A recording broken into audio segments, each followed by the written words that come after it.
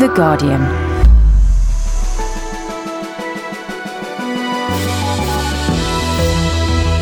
Hello, my name's Jon Dennis. Today, £6 billion worth of cuts to government budgets are unveiled by the Chancellor George Osborne. In the space of just 1 week, we have found and agreed to cut £6.25 billion of wasteful spending across the public sector. In today's podcast, Guardian columnist Polly Toynbee gives her reaction. If your parents have nothing, they're minimum wage jobs, and they can't give you anything, it is a huge disadvantage in life to have no cushion whatever. We'll hear from our diplomatic correspondent, Julian Borgia, on the impact of the Guardian's exclusive story of how Israel offered to sell nuclear weapons to South Africa's apartheid government. They both had the same embattled outlook. They saw themselves as being up against the world and up against the communist forces then, and so had that kind of mindset that drew them together. And a ship in a bottle, not just any old ship, the HMS Victory no less, sails into view on Trafalgar Square's fourth plinth. I think the sails are slightly decorated. Yes, I'm sure Lord Nelson would enjoy it. It's a shame he's facing the wrong way.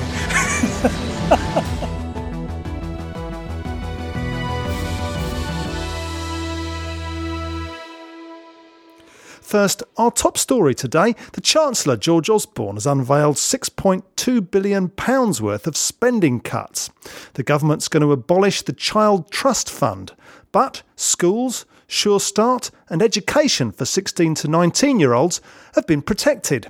Local authorities will have their budgets cut by £1.2 billion this year.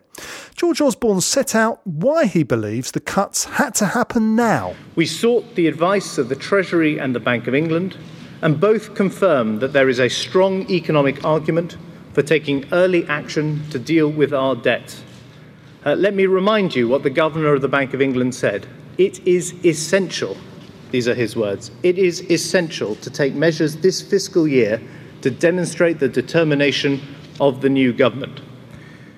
We need to take urgent action to keep our interest rates lower for longer, to boost confidence in the economy and protect jobs, to show the world that we can live within our means.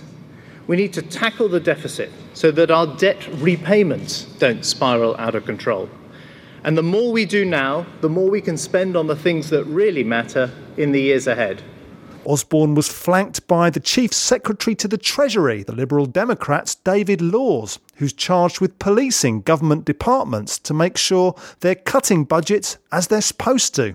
And this action is designed to send a shockwave through government departments and to focus ministers and civil servants on whether spending in these areas is really a priority in the difficult times we're now facing. We are taking other actions to cut the cost of government. There will be a civil service recruitment freeze across government departments and agencies, with only limited exceptions for frontline and business critical staff, which will require the personal sign-off of the relevant Secretary of State or Chief Executive. Guardian columnist Polly Toynbee says the Child Trust Fund was a success story, an effective way of getting poorer families saving for their children's future. It's very sad because it was one of the most imaginative and innovative things that Labour did. It really was going to give a reasonable chunk of money to children when they were 18 who wouldn't otherwise have any money at all.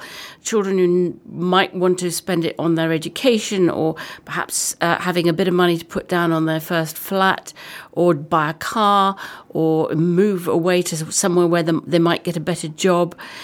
All middle-class children have money behind them to fall back on. If your parents have nothing, they're minimum wage jobs, and they can't give you anything, it is a huge disadvantage in life to have no cushion whatever. And looking at this package of cuts in the round, how does it play with the sort of party's election promises that frontline services weren't going to be affected?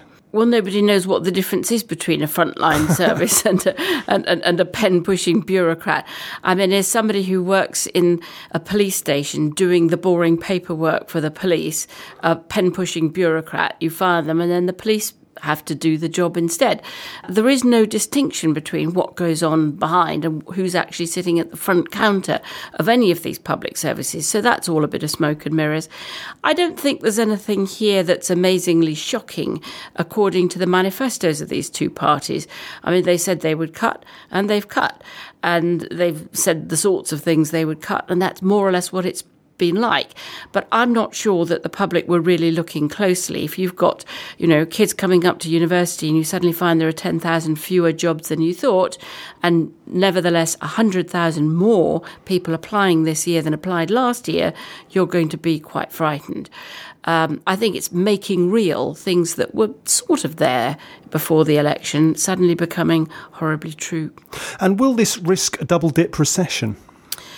There's quite a danger. A lot of economists are saying today, I've been talking to a lot, Skidelsky, for instance, who is the biographer of Keynes and the keeper of his flame, is very worried indeed. Right across Europe, austerity packages all round, except for the brave French who are refusing to do it, just means a spiral downwards like the Irish find themselves in, where you cut and then the markets still come after you and you cut again, your tax receipts go down, your growth goes down, everything goes down, and you can't get out of a downward spiral. And most of the Keynesian economists are pretty horrified and say, all right, this is only the first bit, but we are nowhere out of the recession, and a double dip is certainly a possibility. Now, we're still sort of finding out what kind of complexion this coalition government consists of. Looking at today's announcements, where do we detect the influence of the Lib Dems in this? It's interesting in these cuts because you don't see anything very particular Lib Dem flavoured. You did in all the previous announcements that were not about money, the coalition agreement, the sorts of concessions they got, which were considerable. But now we're down to the actual hard cash. I can't see Vince Cable's hand in this. For one thing, they didn't want $6 billion cut this year anyway, and Vince Cable was, being himself a Keynesian, and Keynes after all was a liberal, didn't want any of this, and I don't see any slackening in the pace. Polly Toynbee. Well, the now shadow Chancellor, Alistair Darling, criticised his successor's plans, and he said Osborne should have announced his cuts in the House of Commons. David Laws, until a couple of weeks ago, did agree with us that taking money prematurely out of the economy presented a risk. But, he's changed his mind now. And having said they're going to be a different sort of government, why don't they come to the House of Commons and spell out in detail what all this means? Michael White's in The Guardian's Westminster office. They're short of money and they decided to strangle the baby in its cot. These things are all okay. They're legitimate decisions. They say we've got to cut public expenditure much faster than Labour said we had to. And the reason they say this is that if we don't, this is absolutely critical, then markets will lose confidence in the British government's capacity to manage its own debt and its own deficit. The two things are different, of course. One is the annual deficit, the debt is the historic debt, and then we'll lose our AAA rating and we'll end up, rather like Greece, having to pay a lot more money to service our debt, which is where the Labour government found itself when it came to power, took over in 1997. I seem to remember we were spending more on servicing the debt than we were on education. George Osborne said today, if we're not careful, we'll get into that position. And I shouted at the telly, that's where we were, George, when you left power, but never mind, it's a long time ago. Will the cuts in consultancy and travel costs announced today really send a shockwave through Whitehall, as David Laws claimed?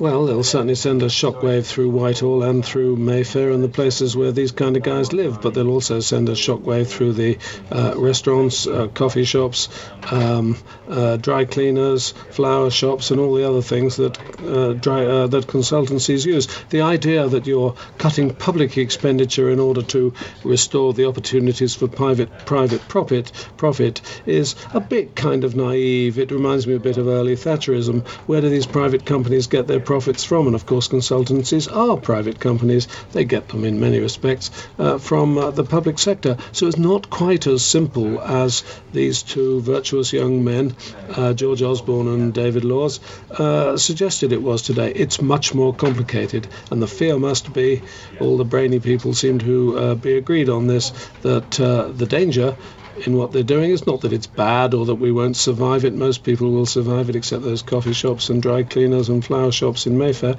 but that it'll drag the economy down. The idea that simply cut these large sums out of public expenditure when public expenditure is keeping demand going is risky, frankly. It's not just a Labour election ploy. There's a real point there, and it is shared by much cleverer people than me.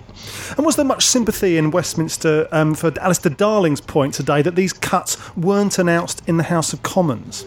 Well, it's always a joy to see governments elected saying we will respect Parliament and we will do this and we will do that, and newspapers sometimes being idiotic enough to believe them. And as soon as they come into power, what's the first thing they do? They leak the contents, so it would seem, of the Queen's speech to the Sunday papers. Gosh, I can remember that for the last 30 or 40 years. Sir Geoffrey Howe, lovely man, last Tory Chancellor of the Exchequer, but too used to do that quite a lot. And then, as you say, or Alistair Darling said, they don't make the statement to the House, which they could have done later this week. They make it in a patsy press conference in the Treasury courtyard in dappled sunshine this morning. It's easier that way. The hacks don't ask such good questions, and I speak as a hack myself. Michael White, and there's full coverage at guardian.co.uk/politics. I'm Jon Dennis. Still to come in Guardian Daily, Israel, South Africa and the bomb. But first, in London's Trafalgar Square, in the shadow of Nelson's column, a replica of Nelson's ship, HMS Victory, inside a giant bottle, is now adorning the vacant fourth plinth. Nigeria-born Yinka Shonibare becomes the latest artist to create an artwork for the plinth. He follows Rachel Whiteread, Mark Wallinger and Anthony Gormley. The Guardian's Tim Mabey went down to look at it. High up above me is at last a sculpture for the fourth plinth here in Trafalgar Square that Horatio Nelson, on his even higher column, might have approved of. He's had to accept a procession of different people who balloted to have their half an hour on the plinth, a plexiglass coloured model of a modern hotel, or the sculpture of a pregnant disabled woman. But now, here's his own ship, the Victory, but in a 10-foot long bottle. An outside version of the sort of thing my aged aunt would have had on her mantelpiece. British-Nigerian artist Yinka Shonibare has added one extra touch to the otherwise scale model: multicoloured sails in Indonesian fabric. Most of the people around me here are enjoying it. I really like it. It's like completely different to what's been up there already, and I can see a lot of work has been involved in making it. It feels like real craft as opposed to just... But it is art as well, but you can see there's a lot of workmanship gone into it. Yes, I've only just seen it. I've read about it. It looks a suitably decorative and emblematic piece for the plinth, I think. I think it's good. What do you think about the idea of it being in a bottle? It's a good sort of motif. Ships in bottles is a well-known sort of decorative thing. And it's practical as well, because it means that the material inside can be more delicate than it could be if it was a normal sculpture. We've come specially to look at it, actually. Yeah. What are the other ones you've seen that you like? Well, we've seen the Park and the Anthony Gormley. We came regularly to see that. In fact, I applied to get on it, but I didn't manage it. I think the ship is absolutely fantastic. It represents British. If it wasn't for Lord Nelson, who was speaking French, and also the Nigerian artists, it's brought all the nations together. It should go to Greenwich Museum. That's to the Maritime Museum? Yeah. Very good. And the sails? A bit leery. I wouldn't want that on my front room wallpaper, but no, I'm sure they're authentic, possibly. It's tremendous. I live in London. I came down especially to see it. I heard on the news this morning, being ex-Royal Navy as well. It's a shame it's another bit lower, really, but... And as an ex-naval man, I mean, would you have preferred it to be more precisely exactly as the old ship used to be? Yes, I think the sails are slightly decorated. Yes, I'm sure Lord Nelson would enjoy it. It's a shame he's facing the wrong way.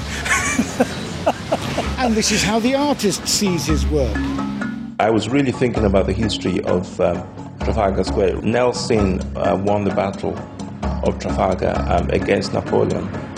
My generation in London, multicultural London, is, in a sense, a consequence of that victory. I decided to produce a replica of that ship, but then to change the sails into African textiles. We're now, in a way, the makers, if you like, of global contemporary culture. And London is a dynamic centre for that. But now, for the professional critic, Adrian Searle. He was there for the unveiling. It is a scale model of Nelson's Victory in a very big bottle, and it sits on the plinth on a little stand, and all the sails are done in batik print. And it looks kind of small and vulnerable on the top of the plinth. It's not as big and prepossessing as one might have imagined it would be. Nelson looks very small, far away on the top of his column, and I think the point of it is kind of interesting in that it does refer back to this great British victory in the Napoleonic Wars. And at the same time, it's a sort of celebration of Britishness now. So you've got this Rule Britannia symbol that's been turned on its head. Tim Mabey reporting.